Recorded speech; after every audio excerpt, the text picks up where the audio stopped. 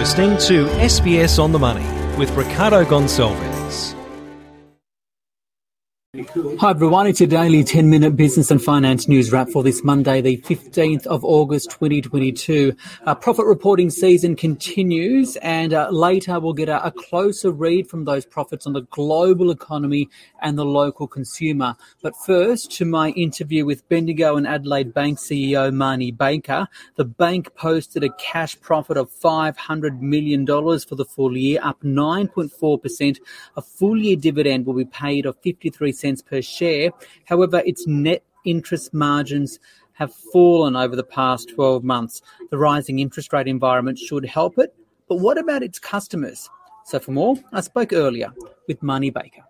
I guess one of the things that makes you a little different is the community banking model, but you're saying that you're reviewing that model now. What exactly does that mean, and how could it look different, say, in a few years compared to what it looks like today? Oh, there's a huge opportunity for us with that model.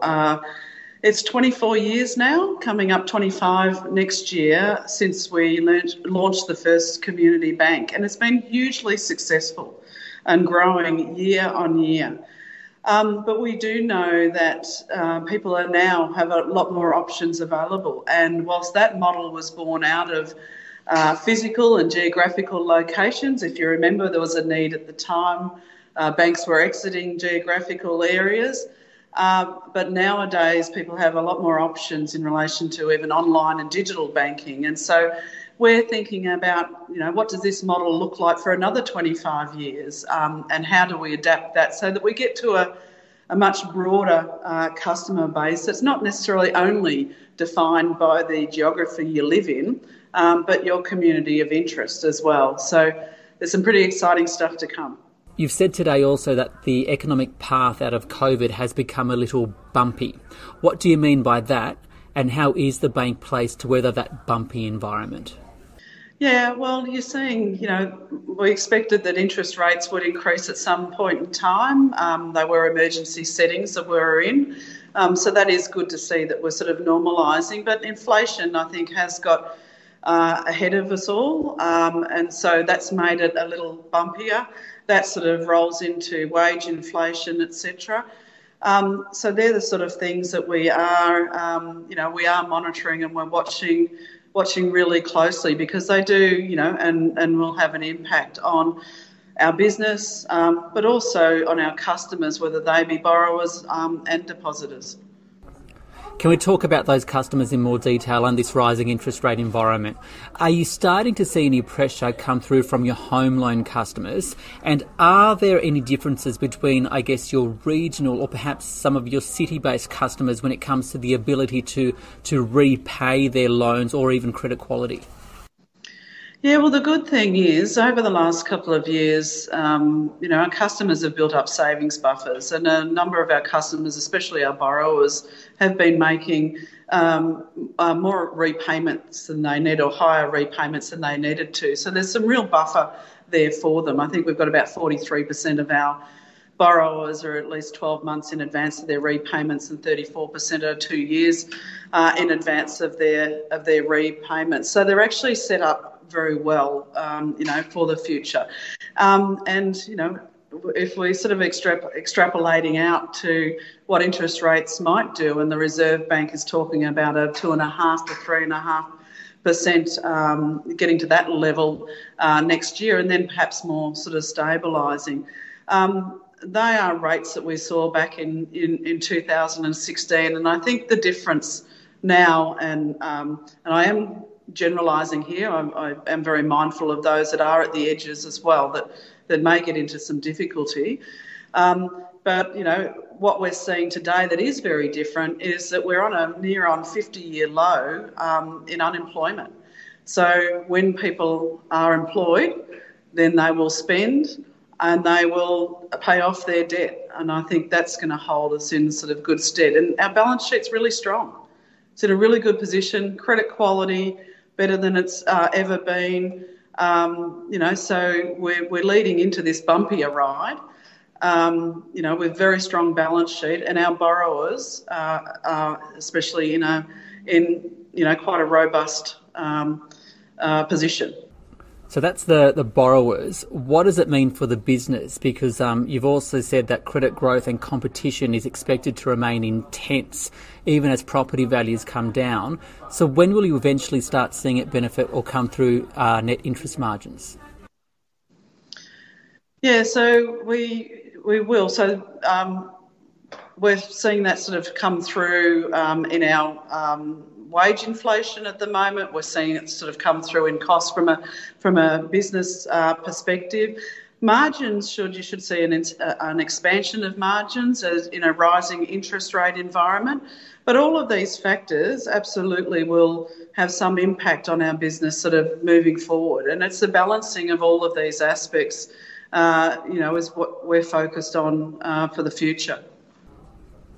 Couple of final questions. We've spoken about home loan customers. We've spoken about the rising interest rate environment and impact on the business. But to what extent will the rising interest rate environment benefit your deposit customers?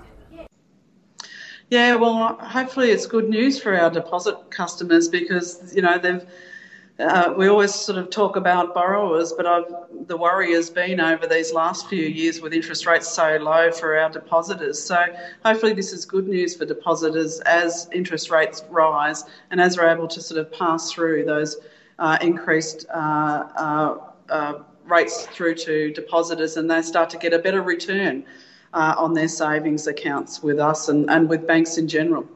Finally, and just back on that point about the community banking model, you touched on technology and how that's changing and how that will have a part. How is Bendigo and Adelaide Bank embracing technology from both a business standpoint and what's the customer going to be seeing? Yeah, so you're right to actually call out it's from two perspectives. So there's one about we can use technology within our business to improve our processes, improve the way that we're doing things, be more efficient, more productive, and create a better experience for our customers. But then also a lot of the digital offerings that you're seeing us invest in. For example, the TikTok platform that we have an equity stake in and a partnership with around home lending, Up. Which is going great guns at the moment. We've just launched the Up Home, which is getting a huge amount of interest, and we'll be able to come back and talk about that, I'm sure, in the next half, and a lot of other things that they're doing that's quite unique to that sort of customer base and unique in what you're seeing in banking and providing a very differentiated offering. So it's pretty exciting what technology is bringing to the fore now, like you said, both from a business perspective, but also, and probably more importantly, from a customer's perspective. Marnie Baker there, the CEO of Bendigo and Adelaide Bank. To the Australian share market now, which rose 0.5%, 7,064 on the 200. Some major profits also coming out from BlueScope Steel and JB Hi-Fi. For more on that, I spoke earlier with David Burton-Jones from Aquitas Investment Partners. Our market is up today because Friday was a pretty strong day for US and European equities, particularly tech stocks. So we're seeing some of that catch up today and also some reasonably strong results coming through from corporate Australia to date over reporting season. More generally, though, the macroeconomic data has been quite supportive to equities with better than expected inflation data and better than expected labour market data also released over this past fortnight. And that, in turn, would suggest a less aggressive tightening cycle is needed and also to lessen the odds that we've accidentally dipped ourselves into a recession. You mentioned profit reporting season. Can we talk about a couple of them in more detail? First one, BlueScope, fully profit up 135%. What do you make of its numbers? And more importantly, what does its report today say about global demand and where we are right now?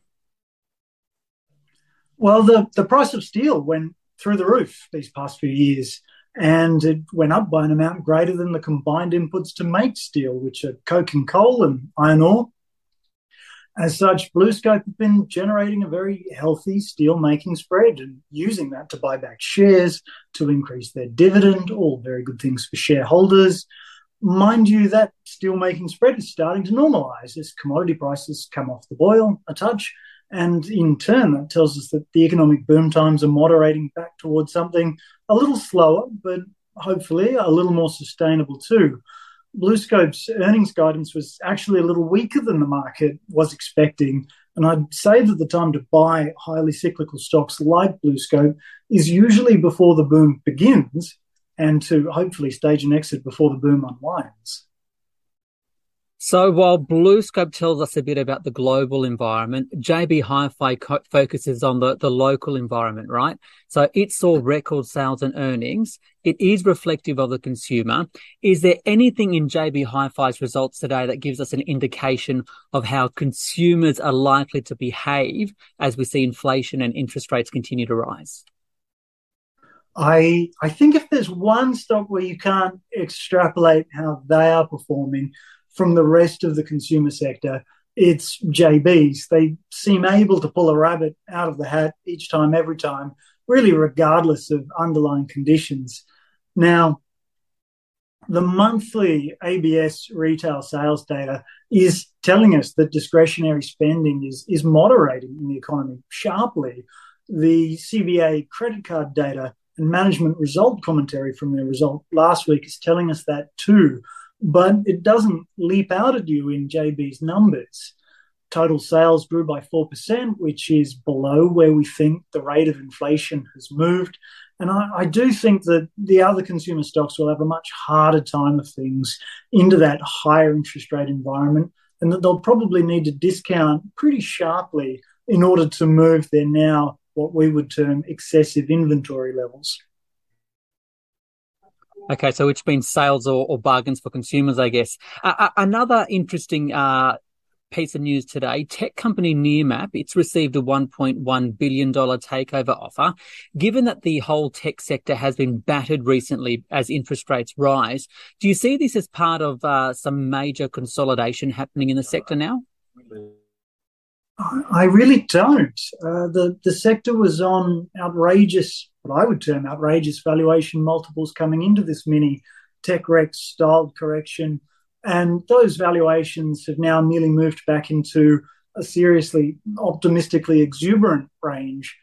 Now, the valuations have once again widened back out, and I find it hard to see why other buyers via M&A, mergers and acquisitions, would be interested. The US tech giants, Amazon, Google, Apple, they can all justify their high valuations. Those found on the ASX have a much harder time of doing so, I think. And finally, in this environment, getting some tips from you, where do you see the opportunities for investors? Well, we see very good value in the insurance companies at the moment, which have benefited from higher interest rates and will continue to do so. We, to a lesser degree, see that same investment rationale for the banks as net interest margins expand as rates rise over time. And I say that very selectively because there is one bank amongst the big four that we think is very overvalued. The telecommunications sector likewise looks pretty good to us, with ARPUs rising, that's average revenues per user rising, and mobile subscriber numbers increasing as well. But the key bit for us is that those earning streams aren't strongly linked to the underlying economic cycle, which is what makes them attractive to us. And so generally speaking, we are hunkered down given our concerns about the health of the consumer and the sustainability of the commodity cycle in the face of higher interest rates. And we're staying with what we would term the intermediate range of quality companies, the sort of tier 2 of quality, if you will, where the business models are sound, but the valuations are much, much cheaper. David Berthon-Jones there from Aquitas Investment Partners. This SBS On The Money podcast is provided for informational purposes only. The content on this podcast should not be understood as constituting advice or a recommendation. It is not personal advice and does not consider your personal circumstances or objectives. You should contact a licensed professional before making any financial decision.